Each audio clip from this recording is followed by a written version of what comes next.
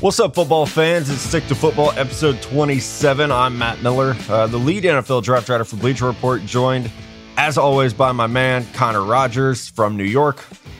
What's going on, Connor? Feeling good, Matt. Feeling good. Another wild weekend across both the NFL and college football, so we obviously have a lot to talk about. I can't believe it's already episode 27, though. It feels kind of crazy. And I can't believe it's already October, which means, college football is halfway over. We had mid-season All-Americans come out.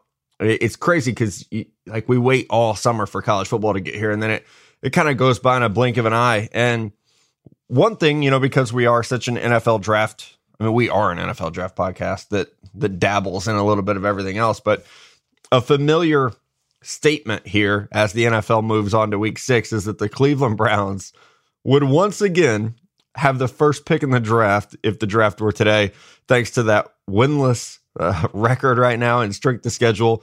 I put out a new mock draft on Monday of this week. You could get it in the Bleacher Report app, which is free. Just subscribe to that NFL draft channel. You could check out the mock draft, but it's crazy. And we ranted hard about the Browns last week. We are going to introduce a new segment this week called fixing your team. This week, we're going to do the 49ers. We will do the Browns probably next week because of their record, but I want to shout out. We need a lot of time to plan for them. That's why we're not doing them first. Yeah, well, they've had a lot of time to plan. I can't get it right, so just imagine the pressure on us. But hey, we have a great listener, John Colosimo, who sent me 2 emails with stats, like breakdowns about the Browns drafts. Like, he went to bat for Sashi and those guys. Like, I wouldn't say defended them, but he definitely gave me a lot to think about. So I'm excited next week to jump into that and talk about the Browns. But man, we have a lot of stuff just in the NFL that kind of affects our world as draft guys. And I think that starts with the Monday night game, Mitch Trubisky's debut, the number 2 pick in the draft. Bears traded up to get him. And I'm interested to hear how you thought he played. I did radio and at like a Buffalo Wild Wings and ended up just staying there and watching the game. And I purposefully stayed off Twitter because I didn't want the instant reactions. I didn't want the haters being like, oh, he sucked. I didn't want the people who liked him making excuses for him. So all I did was watch the game. I didn't look at anyone else's analysis. I want to know what you thought. Yeah, I did the same thing, actually. I sent one tweet on the first drive and said he looks good on the opening drive, and then I pretty much was off for the night. Listen, I thought he was pretty impressive. He was the same guy we saw in the preseason that played efficient football. Now, here's the kicker. His team stinks. Yeah. I have vouched for the Bears a little bit because I thought the interior of their offensive line was underrated. I really liked the running back duo. But at the end of the day, he's got nothing to work with in the passing attack. Literally nothing. There were so many drops, bobbles. No one can really make a huge play after the catch out of the receivers and tight ends. It's going to be a tough year for Trubisky, but when you look at just things like ball placement and comfort and mobility, he looks such a better fit in this offense than Mike Glennon did. It's crazy that it kind of took this long. I understand Mike Glennon was an investment, so I understand why the front office, probably pushed on the coaching staff that they had to start him. But at least things are trending in the right direction. I thought it was a fine start for Trubisky. I think, listen, that Minnesota defense, I believe they were 3rd. At least the run defense was ranked 3rd coming into the week. So this is a really talented defense across all 3 levels. They have a stout front. They have great edge rushers. They have really good linebackers. Eric Kendricks is one of the most underrated linebackers in football, and they have a great secondary. So that's a tough task for Trubisky, and he didn't fall flat on his face, but he got no help at all. So I saw a lot of the same things. I will say I liked what Dow Logan's, the offensive coordinator, the offense that he installed for Trubisky is exactly what I would have done. It was like a West Coast spread. A lot of rollouts, cut the field in half. And one of the few tweets I did send was that Trubisky on one play rolled to his right, and he had 4 targets on that one half of the field. So cut the field in half, let him read, high to low, and then he has the ability, because he's rolling, to use his legs, which we saw him do on the 2-point conversion. I thought a lot of his throws were on point. There were a lot of drops. So if you're looking at the stat line and you're like, God, you guys are fucking stupid, he was awful. The stat line looks so much worse than the game did because of drops and penalties. Oh my God. The penalties that the Bears had last night were just, some of them were maddening, and the clock management by John Fox was horrible again. And so I really think he's climbing an uphill mountain. And I'm not just saying this because he was my top quarterback. We'll see. If he's bad, we'll tell you he's been bad. But I thought there were a lot of really good things to build off of last night. I was happy. I was really worried they were going to ask him to go out there and be a drop back, 5-step, throw the ball down the field quarterback. And that's not who he is. He is a mobile guy. He's a short guy, a short, thick guy. And so getting him outside the pocket on designed rolls, designed runs, I would love to see, they did incorporate some of that run pass option. I would like to see more of that moving forward just because the speed they have with, Tariq Cohen, Jordan Howard. No clue why Benny Cunningham is in the game as much as he is for the Bears when you have Jordan Howard and Tariq Cohen. It's unreal. They at least have some playmakers for him. The lack of receivers is huge. And, Kevin White hurt again. Cameron Meredith hurt. It's like one guy after another is dropping like flies there. So, Trey McBride, a player a lot of us did like in that draft class. I thought he made some good plays last night. So that's encouraging. But, if Kendall Wright's your number one receiver, you probably got some shit you're dealing with. And I think that's where Trubisky's at right now. But overall, I would say a very, very encouraging first play for him. Like you said, Monday night against a great defense and a head coach of Mike Zimmer, who's a really, really good defensive game planner. So, when you look at all that, I think Bears fans maybe finally have something to be excited about at quarterback. Yeah, I completely agree. I think they are set there going forward. I know it's so early to say that, but just when you look at how we evaluated him to how he looked over summer all the way to his debut, to me, it's about putting the pieces around him. And it's funny, somebody just tweeted at us about this exact conversation. Sam Robinson, he said, the Bears need to get Trubisky help at wide receiver. Who'd be best to target in the draft, and at what stage doesn't seem to be the best wide receiver class?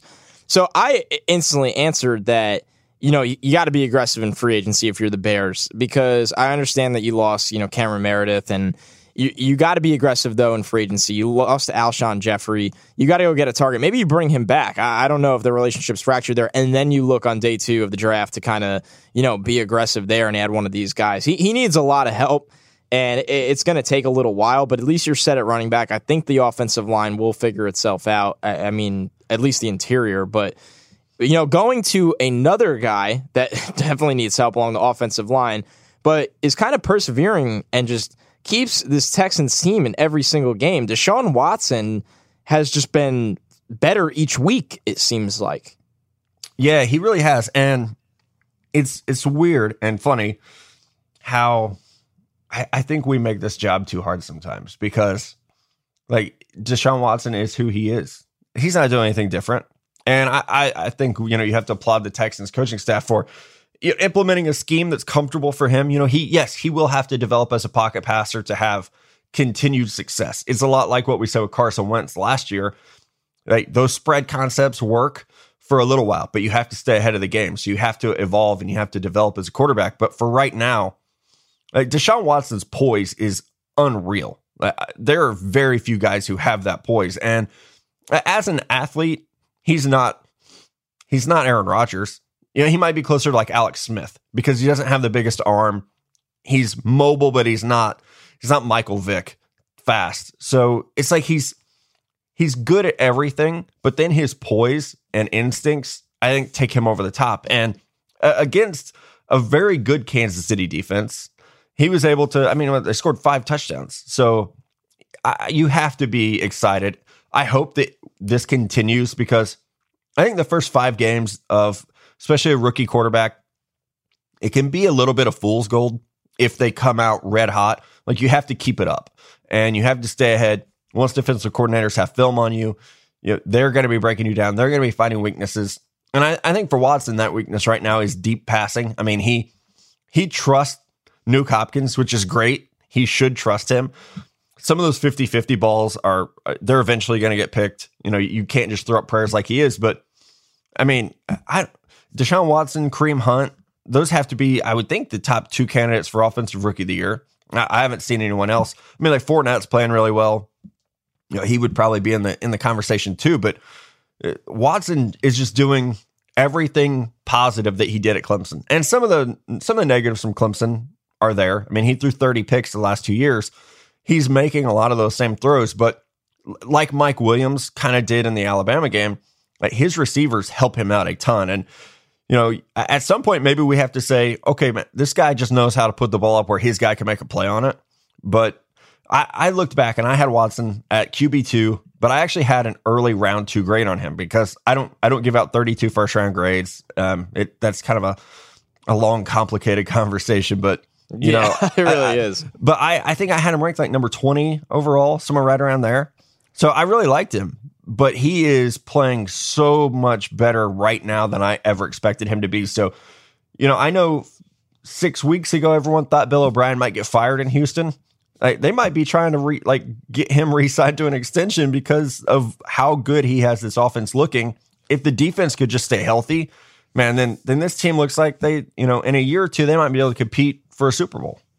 It's so fascinating because you look at this team and Matt, leading up to the draft and after the draft, all the rumors you and I had heard was that this team wanted Pat Mahomes, and they got the rug pulled out from under them.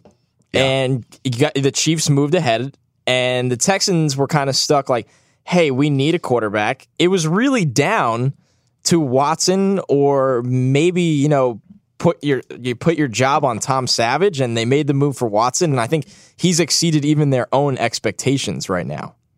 Yeah, and I remember right after the draft, we heard those rumors that Bill O'Brien didn't want Deshaun Watson. Which is complete horseshit. That's not true at all. We've said before, I have some really good sources in Houston. They were excited about Deshaun Watson. I think they just thought that he was a little more limited athletically than someone like Pat Mahomes. And that's true. He is. But poise and football IQ and just how the intangibles of Deshaun Watson are pretty special. And everyone made fun of Dabo Swinney, the head coach at Clemson, when he compared Watson to Michael Jordan. But man, the poise. That, the ability to rise up in pressure situations, there aren't very many guys in the NFL who do that. Tom Brady and Aaron Rodgers are the two guys where you never bet against them because anything could happen. You feel like they could always come back. Rodgers did it last week against Dallas. Brady does it seemingly every week. I don't know that Watson doesn't have that same DNA where as soon as he gets a little more comfortable, you're not really going to ever be able to count him out because he is just so incredibly calm under pressure and seems to make the biggest plays, when he is facing the biggest obstacles. So very, very excited to see him play, the rest of the year. Let's shift gears there and talk about the Cleveland Browns are... God damn. I feel bad laughing because we've turned this show into shit on the Browns, and that's not the point. But we need to shit on other teams. The Giants. Well, we could play winless roulette right now. Of the Browns, Giants, Chargers, and Niners, which team do you think has the best chance to not win a game this year? I know your answer, but give it to the people. Yeah. It's the Browns. Just because, you know what's weird? Kevin Hogan, if he starts the rest of the year, might get them a win or two. I really think so, because there's just the timing is so much better with Hogan than it is with Kaiser when it comes to those weapons. And David Njoku is going to be an all-pro. Maybe not this year, probably next year. He looks like the man at tight end. So they have enough to work with. Duke Johnson could be a difference maker when given touches. So the Browns, it's hard. I feel so bad for Browns fans because you have to look at this shit of Carson Wentz playing great. Deshaun Watson playing great. Trubisky looked good last night. And you are handcuffed by this inept front office that, we're not ready for a quarterback yet. That is chicken shit drafting. If you are continually in the top 5, you have to pick a quarterback. And I understand taking Myles Garrett 1. I was leading the charge of that. He is a transcendent player, and we saw that on Sunday. He had 2 sacks in his debut. But in a rotational role. Yeah, that's what's even more impressive. Eventually, you got to draft a fucking quarterback. You can't just... You're not Seattle. You're not going to luck into Russell Wilson in the 3rd round. And if you remember, Seattle, they rolled the dice on Matt Flynn, on Tavares Jackson. They tried multiple different ways to find a quarterback. And the Browns, there's this idea that, let's wait until the 2nd round. Let's wait until the 3rd round. We'll take Cody Kessler, we'll pick up Kevin Hogan, and we'll draft Deshaun Kaiser. Eventually, you got to shit or get off the pot. And you cannot keep passing on quarterbacks. And then look what happens. This year, they're probably going to have the first pick. I would have taken Jared Goff and Carson Wentz over any quarterback in this draft, and they passed on Wentz. Now, as far as last year's class, like I didn't have a higher grade on Trubisky or Watson or Mahomes than I'll probably have. I would think Darnold and Rosen will be right on that playing field, but looking at Carson Wentz every week has to make Browns fans just throw up because he is exactly what they needed. 100%. I mean, you look at it, there's so many problems right now with this strategy because, number one, they have failed Hugh Jackson. We talked about that in length last week, and this is going to get ugly. I do sense a media war will start to brew. It's already happening. Between Jackson and between the front office. And when you look at it right now, okay, did they want Jimmy Garoppolo? Probably. Did the Patriots probably ask for too much? Yeah, I mean, Adam Schefter came on this podcast and told us that. Yep. But when it comes down to it, you need a plan B. And there's been no plan B besides stockpile picks, which, by the way, okay, you got a slam dunk in Myles Garrett. All 32 NFL teams would have made that pick number 1 overall. It's one of the easiest evaluations ever. David Njoku looks like a player at tight end. You know, what else have they really done? And I know they have a lot more picks, but the point is you have to get your guy at some point because this is an offense consistently handicapped by not having a quarterback. And you have a coach there that has helped quarterbacks in the past. Look at Andy Dalton without Hugh Jackson right now, what he's become. I don't think this is a Hugh Jackson problem. I think this is a front office problem. Yeah, and another team, because we do spend a lot of time shitting on the Browns, the New York Giants. The elephant in the room there is that your offensive line is awful, maybe the worst in the NFL. And it is that way because Jerry Reese doesn't know how to draft. I mean, to take Eric Flowers to the top 10 is laughably bad. It's horrible, but they've also just overplayed their hand there. You know, they haven't prioritized the offensive line position. You know, I mean, Weston Rickberg was a second-round pick in 2014. 2016, they didn't draft an offensive lineman. And then last year, they wait until the 6th round to get the kid from Pitt, Bisnowaty. So just the arrogance of, we don't need to draft offensive linemen. And it's the same arrogance that says we don't need to draft linebackers, even though linebacker is consistently the weakness for the New York Giants, and tight ends destroy them because they don't have linebackers who can cover. They have arguably the best defensive line of football. Until injuries hit, they had a great wide receiver core, and they haven't won a football game with a quarterback who's won 2 Super Bowls and will probably be a Hall of Famer, whether you agree with that or not. Like, he's won 2 Super Bowls and his last name is Manning. He's probably going to get in. He's probably going to the Hall of Fame. Yeah. It's horrible drafting. And I know it's easy for us to sit here in our, the protection of our offices and call these guys out for bad drafting. But the Jerry Reese, the GM of the Giants, I don't know why he gets a pass, but he does. And I think it's time for ownership there to say, you know what, we could be so much better than this. And hitting on Odell Beckham Jr. in 2014 should not excuse the other really bad picks that you've made. And Landon Collins in the 2nd round in 2015 was a good pick. That's it. And Eli Apple at 10 was a reach. Eric Flowers at 9 was a reach. Evan Ingram at 23 was getting way too cute. That's exactly right. It's getting too cute because look at, Evan Ingram in college flourished from the same spot that Sterling Shepard plays. So now you're adding a luxury piece with the 23rd overall pick. Why don't you just get a little aggressive and move up for O.J. Howard when he starts his landslide, which will help? Yeah, he went at pick 19. Or just draft David Njoku, who is exactly what they needed and is playing, like I said, playing like an all-pro for the Cleveland Browns with nothing at quarterback. And after they wanted Jack Conklin 2 years ago, so you miss on him. And you see that you have a problem on the offensive line. How do you not, in free agency, you don't reach out to, look at what Andrew Whitworth has done for the Rams this year and their quarterback. Calvin Beachum, not a really expensive signing by the Jets when you talk about overall long-term money. It's been solid. They just did nothing. They were like, they'll figure it out. It's arrogant. That's the only thing it is. It's exactly arrogant. And he hit a home run when he had to in free agency 2 years ago by buying a defense, and that helped him keep his job. And they stuck with Reese and moved on from Coughlin. I think the gig is up. I think it's over after that. I'm curious to see if they just clean house or if McAdoo gets a pass. That's what I want to know. Yeah, next. I'm with you there. let's not talk about the Niners because we're going to do that in our fixing the team segment. We're going to have Chris Harris Jr., the Denver Broncos, on as our guest today. I just got that confirmed, so that's why I didn't tell you at the top of the show. He is locked in, so we're going to talk to him a little bit later. The Los Angeles Chargers, I don't know how this team is winless. I really don't. And I know they're banged up. They're always banged up. I would fire the team doctor and trainer like step one. If they hired me tomorrow, I'm cleaning house on the medical staff because they're those the dudes Mets are of the always NFL. hurt. Yeah, they're the New York, always. who just fired their trainer, Ray Ramirez, who was there for 9 years. The Chargers need to do the same. I would say this. The Chargers need to draft a quarterback of the future. And I'm one of the world's biggest Phillip Rivers fans. It's time. It's time. Not only is Rivers like frustrated to the point where he's like fucking yelling into his helmet every week and throwing shit and having like tantrums on the sideline and on the field, he's getting to the end of it. It's shocking that those 2004 quarterbacks, Roethlisberger, Rivers, and Eli Manning, are all breaking down this year. But it's like they just hit a wall. And so I think the time is now. You know, the Steelers drafted Josh Dobbs, Giants drafted Davis Webb, and they might not be like franchise-changing guys, but they at least are developmental, pieces that maybe are the quarterback of the future.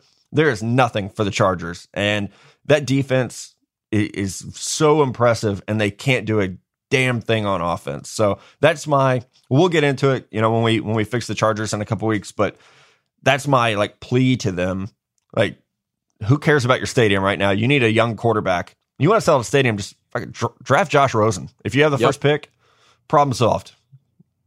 Yeah, you need either Josh Rosen or Sam Darnold. Take one of the local kids, start, marketing this franchise to Los Angeles, because that's been a nightmare, an absolute nightmare. You have to do something.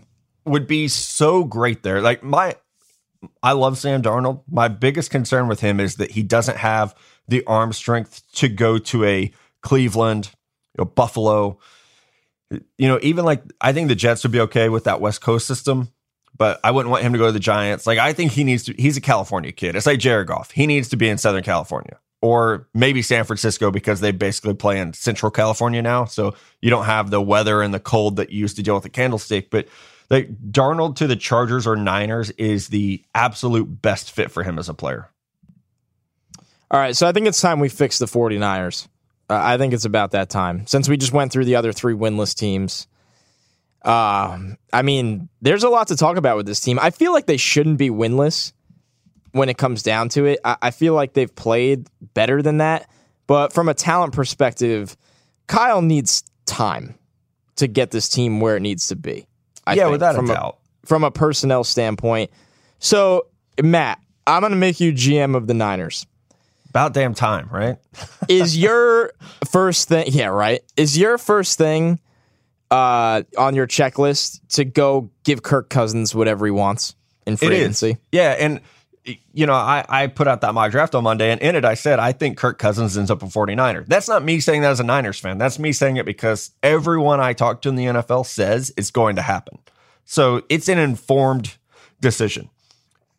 I would go after him. Like, let's just say he's a 49er. We'll break this down. So Cousins goes to the Niners. I'll do two routes. First one, Cousins goes to the Niners. Say you're picking second overall.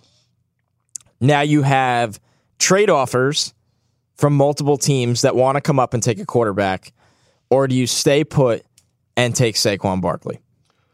I would trade back. I really would. And because I think you might even be able to still get Saquon Barkley. Like, let's say the Jets end up with the 5th pick and they want to come up to 2 to take a quarterback. You trade back to 5. Probably a good chance that Barkley's there because I don't think the Giants or Chargers would draft him. So at 5, you could probably still get Saquon Barkley. That's right in the area. Zeke and Fournette went 4 overall. So I would feel pretty good about it. If for some reason you don't, well, Eric Reed, your starting strong safety, is a free agent. I don't know that he gets brought back. Derwin James would be there. So I think if you trade back, or Minka Fitzpatrick. Yeah, I was going to say Derwin or Minka. You're on the clock. Now, I wouldn't trade back 10 spots, but to trade back from 2 to 5, 2 to 6, I would definitely do that because, like you said, this is a team that just needs talent. And Aaron Lynch is a free agent. Eric Reed's a free agent. Carlos Hyde is a free agent. I'm not certain I would bring any of those guys back. So whether it's Harold Landry, who fits that stand-up pass rusher role really well, or Saquon, or Derwin James or Minka Fitzpatrick. There's someone to be had there, and you get to pick up all those future picks when you trade back. So, if the Jets want to give up, 5 and both those 2s that they have because they have them from Seattle to move up 3 spots, hell yeah, I would trade back. All right, I like it. Got him. And you always say they got to go get a wide receiver in free agency. Yeah, right? Have to get a true wide receiver 1. I think Pierre Garçon's a good 2. You could look at someone like Alshon Jeffrey, Jarvis Landry. Allen Robinson is probably going to get franchised in Jacksonville. So I think a top tier wide receiver is big. The running back position is interesting because Jason La Canfora reported over the weekend that they've started contract talks with Carlos Hyde. He also reported Colin Kaepernick's going to stand for the anthem. So take that with a grain of salt. I haven't heard that they've started talks with Carlos Hyde. I guess it is possible, but I would be surprised if Carlos Hyde is brought back. I have gone on record and said loudly, there's no way in hell I would re-sign a running back who will be 27 and has never had one healthy season ever. Not in the NFL. So that's not it. If he wants to sign like a 2-year deal with no guaranteed money, and if he gets hurt, whatever, okay, but he's not the type of guy you lock up for a 4-year, $30 million deal with some guaranteed money. So I think running back is a big need. Edge rusher is a big need. And then we're going to see that secondary maybe start to have to be rebuilt because Eric Reed is a free agent and Dante Johnson's a free agent. So, and the free safety position, like Jaquaski Tart has played fairly well there. I think he's more of a natural strong safety. So free safety could also be a need. They need another corner opposite Rashard Robinson. And they should have like $110 million to spend if they carry all their money over. So they can be incredibly aggressive about going and getting guys who can play right away. Now I'm gonna have you pick here. You're the Niners. You've signed Kirk Cousins. You've obviously done well. You know you're going to do well in the draft when you're picking it too. Who would you sign between Alshon Jeffrey, Terrell Pryor, Sammy Watkins, or Devontae Adams? Oh man, that's tough. I would sign Alshon Jeffrey. I think Devontae Adams is good, but not a number 1. I think Terrell Pryor is incredibly overrated. He is he plays so small for how big he is. And Sammy Watkins, I absolutely love. The dude is just broken though. And I think when you have a history of injuries, it makes me hesitant to give you top tier money. And I know Alshon has been banged up a little bit, but Sammy Watkins is always hurt. So, and I know he's in a new system this year, but he's not doing anything with the Rams. He's maybe like the 3rd or 4th option there. So I would look at Alshon if that's the route. If those are the top 4 receivers in free agency we have on our board. Those would be the guys I would go after. I'll say this, man, the receiver class this year in the draft does not look very good. So I don't know that you can just say, okay, well, we'll take Saquon in the 1st and in the 2nd, maybe we'll get Cortland Sutton and boom, like it's fixed. I don't know if it's that easy because the receivers, a couple of them could fall to the early 2nd round, but I also don't see them as like plug and play ready guys, especially in Kyle Shanahan's offense. All right. Well, I think Niners fans will be pretty happy with your plan. I was going to go in the other route if they don't sign Kirk Cousins, what you do, but I think you covered it pretty well. Yeah, then you draft about Sam Darnold and and you could still pretty much do the same strategy in terms of getting talent. All right, well, we went through the 4 winless teams. Let's talk about the team that was supposed to be the only winless team, and they're 3-2 right now. They've beaten some bad teams, but they're playing for first place against New England Sunday. My New York Jets, I guess we can call it, even though I didn't really want them to be at this point. But, I keep getting questions from so many fans, and thank you to all the loyal Stick to Football fans that do listen to this podcast, the loyal Jets fans that listen to this podcast. They keep asking me, we're winning too many games. What do we do now that we've played ourselves out of the top quarterback sweepstakes? I have a strong stance here that I formed not too long ago, but it's kind of crazy, but I would use Seattle's 2nd round pick on Baker Mayfield. Oh, yeah. I'm with you. If that pick is like 55 or whatever, I mean. Yeah, and I think that's right in his range. as the weeks go on, and I know they lost this week, so yes, it's an interesting week to talk about it, but that's not the point. Oklahoma lost to Iowa State. I'm just so impressed with the way Mayfield plays. I will admit that from a player perspective, I was a believer in Johnny Manziel on the field. Obviously, none of that worked because he couldn't get it together off the field. I see a very similar player in Baker Mayfield, and I don't have the off-the-field concerns. I know he's been arrested for public intoxication. Big deal. He went to college. Anybody could have had that happen. It's just wrong place, wrong time. When you look at him on the field, and the Jets, for instance, a team that, they are playing their way out of the Josh Rosen, Sam Darnold sweepstakes, I think this is the time when you have an extra 2, you just roll the dice. Why not? You're building a good football team. Jamal Adams and Marcus May are slam dunks right now. They have changed the entire defense. The offense has gotten better, and they don't have many pieces. They lost Quincy Enunwa for the year. Jermaine Kearse and Austin Seferian-Jenkins have played very nicely. Elijah McGuire was a great find in the 6th round. Brandon Shell, who they traded up for 2 years ago in the draft, has been great at right tackle. The team is way better than people expected. They're not good yet, but there's slowly a foundation in place that if you can't get the quarterback and you're not willing to trade away your entire draft for Sam Darnold or Josh Rosen, which I don't know if they'll even be able to do that, a team would need to be willing to move back, like the Niners, like we just talked about. Why not roll the dice on Baker Mayfield in the middle of round 2 with an extra 2nd round pick? I like it. And I will say this. The Jets are 3-2. They may finish 4-12. So don't panic yet. 4-12 might still get you a top 3 pick. I mean, there are, as we said, there are 4 winless teams making it difficult, but I like that. Let's say they go 6-10 or 7-9, and you're picking 12 or 13 in the first round, 12 or 13 in the second. Use that late second from Seattle to go get Baker Mayfield. I actually like that plan a lot. Or you might even be able to trade back into the 3rd round. So if you're sitting there, Friday night, late 2nd round with Seattle's pick, and you're thinking, man, Baker's probably going to be there at the top of the 3rd. Let's trade back. I like that plan. Now, it takes some balls because you have to know that your guy is still going to be there, and it can be very risky, but you compared him there a little bit to Johnny Manziel. I like it because they both are kind of wild cards back there. They can move around, make plays. I think that the Baker is so much...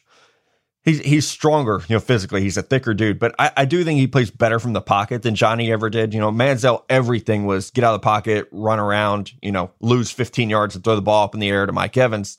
I think Baker's a much more disciplined quarterback, and it's gonna be great because I will actually see him live this coming weekend at the Texas OU game. So I'll get a nice feel for arm strength, how fast he is in person. More of a look at how he is built. But I don't hate it, man. It's one of those, it's almost like a worst case scenario situation. If they do win too many games to be able to move up to get a quarterback, or maybe they luck into one, but it's crazy. All summer we talked about the Jets are tanking, and they're tied for first place in the AFC East right now. I know it's kind of crazy when you look at it. And let's be real. We said it over summer. The second half of their schedule is a nightmare for them. This is a team that's going to lose a lot of football games, but at least the young players are winning them some games now, and there's some promise for the future. But it was time to talk about what's the Jets' plan B. So that's the one I have for everyone right now. We got a long ways to go. Yeah, we do. And we also have still more to talk about in this long opening segment of Stick to Football. We have to talk about our college players to know this week. We can't take a break until we get to that. Yeah, no, 2 good ones. And it's crazy. We don't talk about this before the show. We make our picks, and we both went Big 12 this week. I went Deshaun Elliott, the free safety from Texas. He was a midseason All-American. That defense, we joke about the Big 12. No one plays defense. Deshaun Elliott has been a bright spot on that squad. Great range. I think he's been aggressive in coverage, playing over the top. He can come down and mix it up. Covering slot guys. He's been very good against the run. So, and this is, as a Texas fan, obviously, I've been watching Deshaun Elliott for a few years, but the junior safety, I don't know that he'll come out this year. It's way too early to say if he should, but he looks like a stud right now. Just the range. the way that he plays the game. If you're watching Saturday against OU, I think we'll probably see him try to shut down Mark Andrews, the big tight end for Oklahoma. So number 4 for Texas is my guy to watch this week. And I went with a very interesting player, a player that a lot of people forgot about for a long time, David Sills at West Virginia, who you might not recognize the name, but you'll recognize the story. He was the 13-year-old many years ago, he's now 21, that Lane Kiffin offered to play at USC when he was 13 years old. And obviously quarterback did not work out for him. He obviously did not end up going to USC or playing for Lane Kiffin.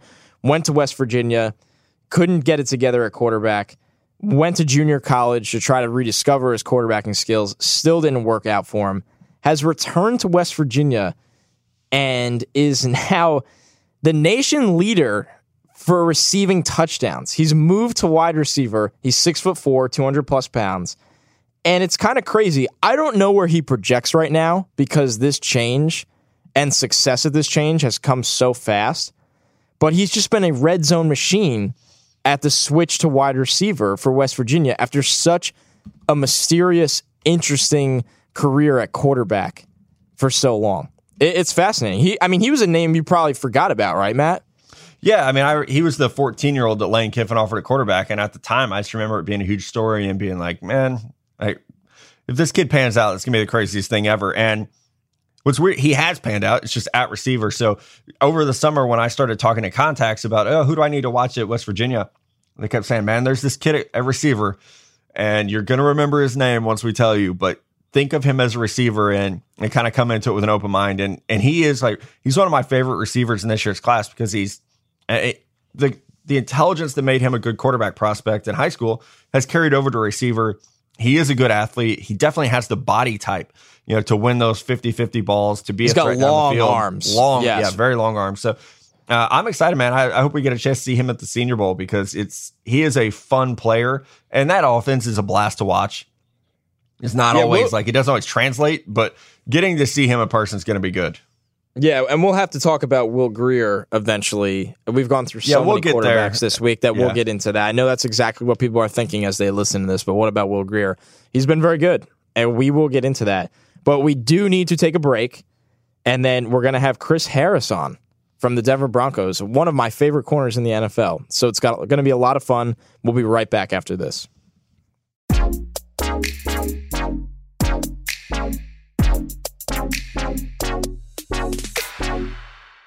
Hey everybody, welcome back to the show. We are excited to be joined by one of my favorite players in the NFL, Chris Harris Jr., cornerback for the Denver Broncos, and one of my first big draft misses. But everyone missed on you, Chris, coming out of Kansas. You were in my backyard, and I missed on you, though, so it's embarrassing. Oh, it's all good, man. I'm just glad everybody accepted it was a miss, and just try to be consistent every year. The Denver Broncos, like when we were all growing up, it was all about offense. It was John Elway and Terrell Davis and Rod Smith and those guys, Shannon Sharp. And then kind of went to the Peyton Manning years where, it was maybe a little more balanced. But now, you guys are kind of known for your defense right now. And how would you say that this year compares to the teams that you've been on since you were drafted or since you were signed as a free agent? Oh, man, this is you always try to compare to our best defense, and that was 2015. And right now, I feel like we're getting close to that point. I think once we start getting the more turnovers and get our pass defense back to number one, I think we're going to be right there at that same level. So obviously, Chris is a Super Bowl champion, and in a year that was kind of interesting at quarterback for you guys, because obviously Osweiler played, and Peyton got you the trophy. Now with Trevor at quarterback, what do you see in him after already seeing what it takes to win a Super Bowl that makes you believe he can get you guys back there? Well, he can make all the throws, man. He's very smart, intelligent. He's doing a pretty good job of putting us in the right play, and I think that's all we need. I think once we can cut down on our turnovers a little bit, learn how to finish games stronger, because a lot of times we have teams handily beat, but we kind of let them stick around. So I think if we can get that killer instinct, we're gonna be tough to beat. Now, I have to go off script here because Connor said that Peyton got you guys the trophy. Come on, everybody watching knows that you guys got Peyton that trophy. Yeah, so, that's true. Did he send you all, like, he's big on those handwritten notes. Did he like send one to each of you? Yeah. Like, thank you for carrying my ass to the Super Bowl this year. Oh, man. Peyton was just, he always told us, man, he had all the confidence in us. And as long as he just said, I'm going to try to keep the turnovers down. But, I mean, we had high turnovers that year anyway. So, but it's just all about being able to be great on defense. We knew we had to be better than other teams' defense week in and week out. And I think that's what really propelled us.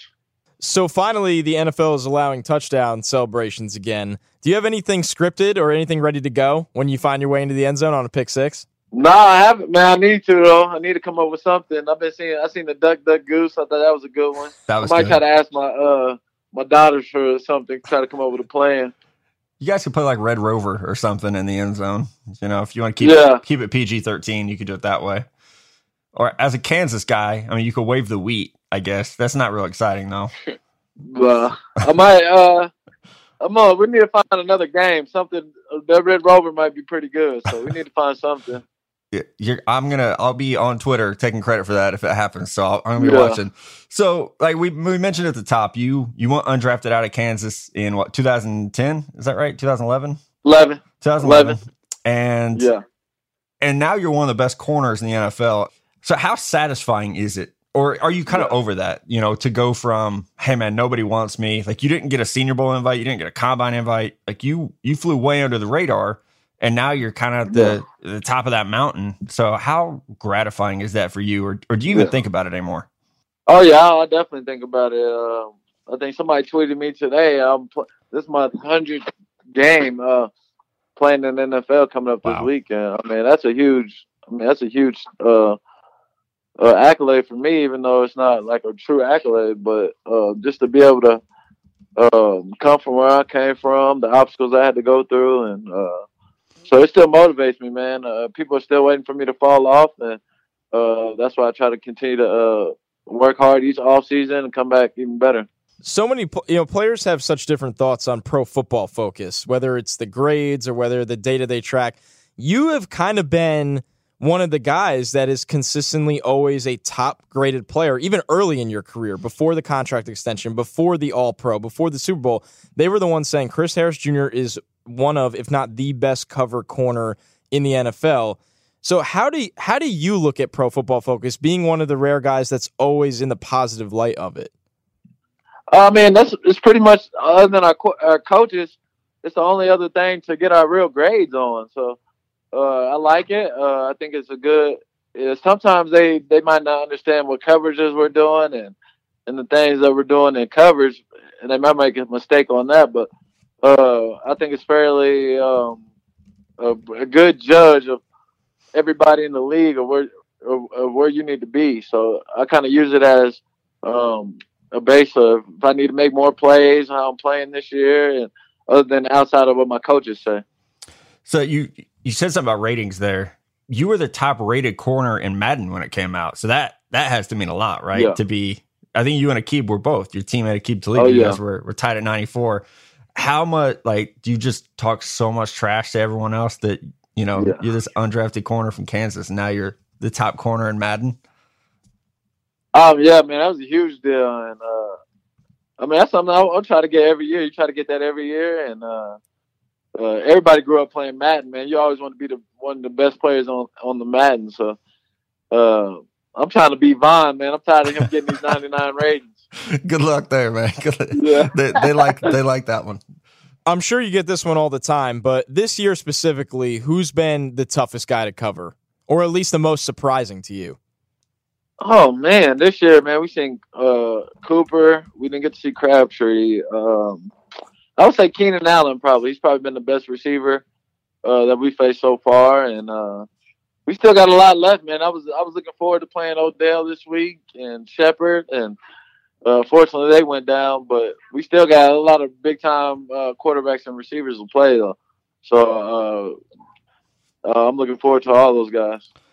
So the last real question before we get to we end every interview with 5 questions. We call it the gauntlet, and we ask everyone this. But the last thing I want to ask, just being someone that like Connor and I watch a ton of game film, and I used to do a lot more NFL stuff with the NFL 1000 thing, and you always stood out as one of, if not the best tackling corner in the NFL. And you're not the biggest guy in the world. So is that just a mentality where you're just like, this is my side of the field and I'm going to own it? Or what goes through your mind with that? Man, I try to give up no yak, man. That's kind of my motto, no yak. And try to get guys down as soon as possible. I think a lot of guys in the league, they always go for the big hits. And I think that's what leads them to a lot of missed tackles. And me, I just try to get the guy down. And that's pretty much been working for me. It's been able to keep me healthy, keep me on the field. And that's kind of been my motto on tackling, just whatever way I can get them down, get them down. All right, so one thing we do ask every guest, it's called the Gauntlet, 5 questions. The first one, if you're a beer drinker, what's your favorite beer?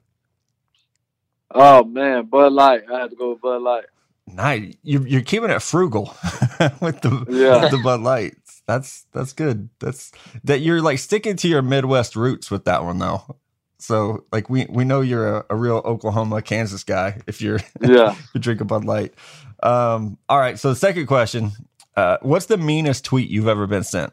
Oh man. It probably been after a bad game or something like I suck or whatever. You can't cover anybody. But I don't get those too often though. So I think it's probably after I played the Steelers, my 2015. I think that was probably the biggest griping I got. Yeah, you're one of the universally loved defensive backs. There's really little debate with you. So, number 3, what's the one game that none of your friends can beat you at, whether it's Madden, FIFA, any yard games, or even golf or anything? Man, 2K, man. We were very competitive on 2K. Oh, we got to get you and Tony Jefferson to play then. That's true. He claims he's the greatest player in the world, not just in the I NFL. have played with Tony Jefferson on 2K before. I have. Wait, who won? Does he live up to the hype? Nah, I don't think so. Okay, we gotta tell him that. We're gonna get a fight started here between the Broncos and the Ravens with the 2K battle. That's my boy, though. That's my boy. So, on a deserted island, who's your dream person to be stranded with? Ooh, deserted island, dream person. And I should say, you can't say your wife or kids or it's. Should I say Rihanna? Okay, oh, that's there a we good go. choice. That's a good choice. It's a good way to go out. All right, the last question. We ask everyone this. We've been tallying it up. On a hot dog, do you put ketchup or mustard on your hot dog? Ketchup. Oh, nice. Man. Sure. So we had it Connor's team ketchup, I'm team mustard, and I think the first 10 guests all went ketchup, and I was getting a little pissed off. And I mean, if I ate a corn dog's definitely mustard. Yeah, that's true. Oh, okay. Being nice and political, you're playing it right down the middle. Yeah. So I'd be upset if we didn't ask you. Have you watched Dorrance Armstrong yet this year? Have you seen at Kansas that? Oh yeah. Man, I watch every game, man. That's dedication. I'm impressed. Yeah. So it's hard though. It's been hard though, but I watch him. What do you think of him? Does he looks he looks like the real deal? Man, it's hard for him to make plays, man. They're doing a lot of sprint outs. He's getting double teamed. They run away from him, and so it's hard for him to make a lot of plays like he did last year. He's not sneaking up on anybody. So I think he has real raw talent. I think he'll have a better NFL career than he does in college. Yeah, I agree with that. And we'll have to figure something out, man. That November 11th, Kansas versus Texas game, we'll have to have a little dinner bet or something on that one since you all beat us last year. Oh, yeah. Hey, I mean, we do pretty solid versus Texas and TCU. I don't know what it is. I don't know. Those two teams, man, I guess they don't come to play when they see us. It was something watching the goalposts get tore down when Kansas beat Texas last year. So, man, thank you for your time. Good luck the rest of the way, and keep it up. Maybe that Madden rating will get up there to 99. Who knows? Oh yeah, no problem, man. Thanks for having me. This is fun.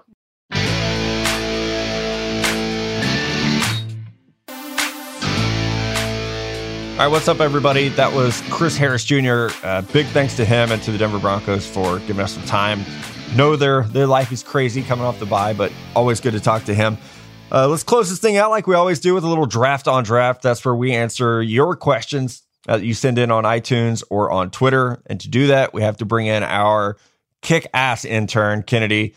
And wait, we have to update it because I know people hear this every week. Are you still the best college volleyball player in the country? Okay, wow. Let's not take it that's really far. But I'm number one currently still in. So yes, in assists, in total assists. Yes. I don't know how long that's going to stay for. We'll see. Did you guys beat North Dakota? Yeah, thank God. Well, that's you didn't have to go there, thank God. Yeah. Okay. Grand Forks is beautiful. It's really pretty.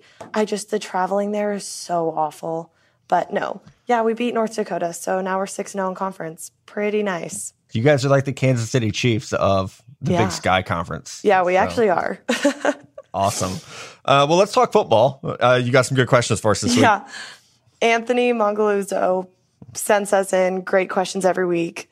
This one this week is, as the league pushes players to be NFL ready from day one, do you feel like this has forced NFL teams to dummy down schemes and playbooks in an effort to compensate for the lack of readiness in these college players?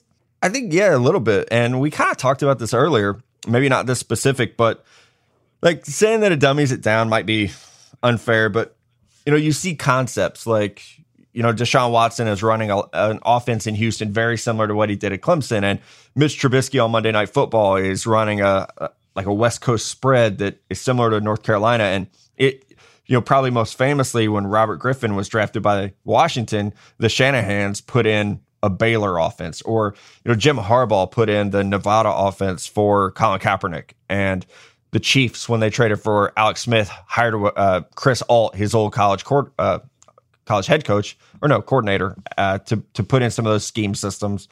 So I think that yes, but the key is you got to stay ahead of the game. So you have to keep getting better to where you can play from the pocket and win there if you're really going to become a top quarterback. Yeah, at quarterback, I think you nailed it, Matt. It's a little different. Now, in terms of other positions, it also depends on the player. I mean, when you look at the Jets drafting Jamal Adams and Marcus May, they haven't dumbed it down for those guys. Those guys aren't just sitting in cover two. They're doing a lot of different things. Adams plays linebacker, corner, along the edge. May has played single high and done a lot of different things. So it depends on the players you draft, obviously. I mean, we saw, the Browns kind of keep it simple for Myles Garrett this weekend for good reason. He's coming back from injury. They put him in a rotational pass rusher role and just kind of said, pin your ears back and go get the quarterback, in which, of course, he did. So it's really player specific. But I do think as we see 21-year-old rookies consistently starting, you do want to tailor, you want to maximize their traits right away, and good coaches will always do that. Garvey Jones on iTunes asked, what is your opinion of Will Grier? Could he work his way up into the first round conversation? We were just talking about the fact that we need to talk about it. Yeah, we ended the first segment saying that we weren't going to talk about him just yet because we talked about so many quarterbacks. But Garvey here snuck in a Will Grier question, which I like. First round might be a little rich for me right now. Yeah. I would like to see more. I would like to know, just overall IQ. Obviously, the West Virginia offense, I think, has been pretty simple for him, and he's dominated or thrived in it so far. He's not the biggest guy in the world, but physically, I think he's fine. He definitely is an NFL quarterback prospect. I do like what I've seen. I think he has a great arm. I think he can move a little bit. He's super tough. Working his way into the first-round conversation, I'll never say no to that. Is he a first-round player right now? No, not right now. He's got a little bit of a ways to go. Yeah, Connor, when I look at Grier, I see a really good athlete who, obviously has some things in his past that are going to have to be vetted pretty heavily by NFL teams. But I haven't seen him making a lot of the throws. A big thing is throws from the pocket. And I think that's where he has to still prove himself. So I'm not ready to say that. I definitely wouldn't say he's a first round pick. As far as like a round grade, gosh, I would say he's probably a late rounder. I mean, he's small as well. So, he was suspended for a year, I think it was, and he is a smaller guy. I think that those are like two negatives in his scouting report that, you really got to overcome. And he is only a redshirt junior, so he's not even, he might not even be in this draft class, even though he is kind of an older prospect at this point. Do you guys think what happened to him at Florida raises any red flags as a prospect?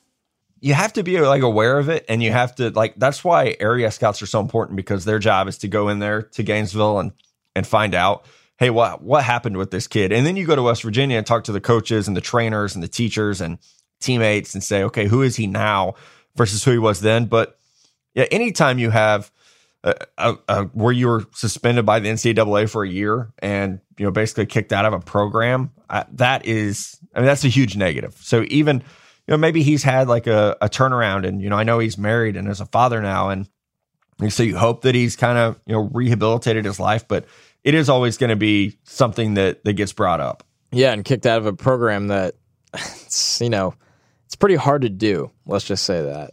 And I know at the time they said it was like an over-the-counter supplement. I don't know. Yeah, it was weird.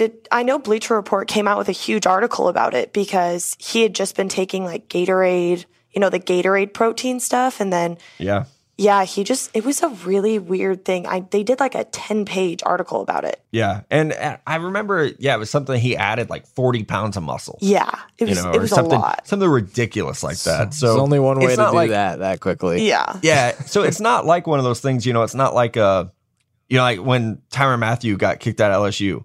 It's not like that, where he's got like duffel bags of weed in his house or anything. It's a different situation, but it's still a red flag. Yeah. Okay. Taken, please pick another from iTunes asked, since Penn State plays in the shotgun, are there any concerns that Saquon might not translate well to handoffs from a QB under center? That's easy. So. No, Barkley will be fine. Yeah. Barkley will be okay. If you watch an NFL game, I would guess guys are in the shotgun 75% of the time, probably. Shotgun or pistol, some form. So I don't think that matters. And so what I always look for when it is a running back who's, in a setup like that, in a shotgun or pistol all the time, is how quickly does he accelerate? Because you have to have, I think, a little better burst than if you're in a traditional single back or I back where, you have 2 to 3 yards to build up a full head of steam. And I think Saquon is explosive enough from a standstill position that it's not going to be a factor for him. Chris Lamantia on iTunes asked, when evaluating quarterbacks at the college level, what program develops the best quarterbacks for the next level? Damn, Connor, you want to take that one first? That's a fun one. It's pretty tough because, like, where's the consistency? Are there coaches that I think, might be better than others at developing quarterbacks? I guess, but from a program standpoint, there's so much, movement in college football that I don't know if there's really a true answer for that. I thought that. I feel like people would say like, oh, Stanford's offense, guys come out, obviously Luck is Andrew Luck, but even we've seen some good from Kevin Hogan. I'm not going to sit here and say there's, a program that I would be willing to draft a quarterback from. I will say that about defensive backs, linebackers, but not quarterback for me, at least personally. So I would say that as far as just getting guys drafted, it's Jimbo Fisher. Because whether it was Jamarcus Russell, LSU, or E.J. Manuel, Jameis Winston, Florida State, he gets quarterbacks drafted and can get them drafted very highly. Now, as far as success in the NFL, it's kind of, it's yet to be seen. Jameis Winston looks really good. He's still turning the ball over a lot, but obviously Russell didn't work out. E.J. Manuel's not very good. So if you want to look at a guy who you feel, okay, if he has a quarterback with some traits, he can get him drafted in the first round, then I think that he's definitely up there. Jimbo Fisher would be. Dabo at Clemson, I know Taj Boyd didn't pan out, but, you have Deshaun Watson, and now you have, Kelly Bryant, who looks like he's going to be a pretty good dude in a couple of years. That might be one, maybe the new wave of They recruited Trevor Lawrence, so he's supposed to be like the next big thing as well. So Clemson just keeps him coming right now. Yeah. Guys, you're just going to deny USC like that? Think about how many quarterbacks they've sent. I almost said it, but I have Mark Sanchez, fear, and I have lots of USC fear. So receivers, I decided quarterbacks, not to. Speaking of your Jets, Connor, Jimmy Loftus asked, with the Jets on pace to land a mid-round pick, is Lamar Jackson an option in the first, or should they look for the best player available? He is an option, yes, because I think he will be sitting there in the middle of the first round. Knowing what I know about, the New York Jets right now, I would be or really any NFL team, I think it would just be a big surprise if Lamar Jackson goes early where the Jets will be picking that top 10, top 15 range. So, Connor, I mean, yes, it's an option. You're being No, it's an way too option. nice. Here's the thing. They're not. I don't ever see. It would shock me if you followed the Jets' last 3 years of drafting. Like the first round pick, I know Darren Lee has had his struggles and was raw, but the 2 times they had a top 10 pick under Mike McCagnon, they took 2 of the safest players in the draft. So now they're going to flip a switch and take one of the, hot, huge upside riskiest players who, by the way, did not have a good week. And I know it's hard to nitpick 1 week, but the Jets needed an impact safe pick at quarterback. And I don't feel that way about Lamar Jackson right now. So I don't think that would happen. Okay, I'm going to be the asshole in the podcast and say there's no fucking way that Lamar Jackson is the first round pick of the New York Jets. I will. Jimmy Loftus can take my job as co-host of Stick to Football if that happens. There's no way. And I don't think Lamar Jackson's a first round quarterback. I'm not even sure he's a second round quarterback. I think he's a great college quarterback who has serious flaws projecting to the next level. He's one of my favorite players to watch on Saturday. As far as a Sunday quarterback, I do think he'll be drafted as a quarterback. I know some people have suggested maybe he'd change positions. I think he'll get a shot at quarterback. I just don't think he's a very good one. It's the second week of October, and I'm getting Jets quarterback fatigue from this draft class. And for the 2018 I have draft Lamar class. Jackson fatigue. I have Lamar Jackson fatigue, but earlier in the show, I'm sure you guys have made it through the whole thing, but I talked about my day 2 plan for the Jets. Team Baker, so I'm not going to stray from that. And to give you a simple answer, no, I don't see it happening for Lamar Jackson and the Jets. We have like our Jekyll and Hyde personalities on the show today. Yes. That's so true. Okay, TSB22 on iTunes asked, Cowboys don't look strong enough this year to make a Super Bowl run. So should they consider tanking and try to get a player like Fitzpatrick, Darwin, Wilkins to strengthen their defense? Yeah. I mean, I don't know how you can convince 45 players on Sundays to. Yeah.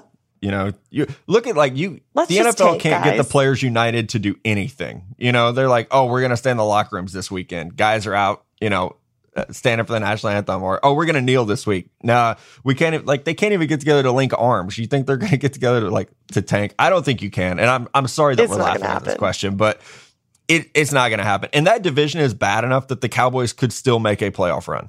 I really believe it. I know Philly looked good last week, but the Cardinals are really, really bad. So I don't know if that's really who they are. I mean, the Giants haven't won a game. I think Dallas is better than Washington.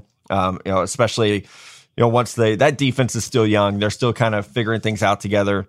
I wouldn't write Dallas off just yet. Maybe, and listen, they played Green Bay really, really well, and Green Bay is probably the best team in the NFC, and they were right there with them until the last minute when Aaron Rodgers went off. So I wouldn't give up on the Cowboys just yet. No, the Cowboys definitely shouldn't be looking. I was laughing at the word tanking associated with the 2 and 3 Dallas Cowboys, who they seem like an 8 or 9 win kind of team this year. And they're not going to tank. And anyways, I like Minkah Fitzpatrick and Derwin James and Christian Wilkins, but they're not guys you're tanking for. They're not Myles Garrett. You look at Myles Garrett and you're like, damn, this dude could be our Von Miller type of dude.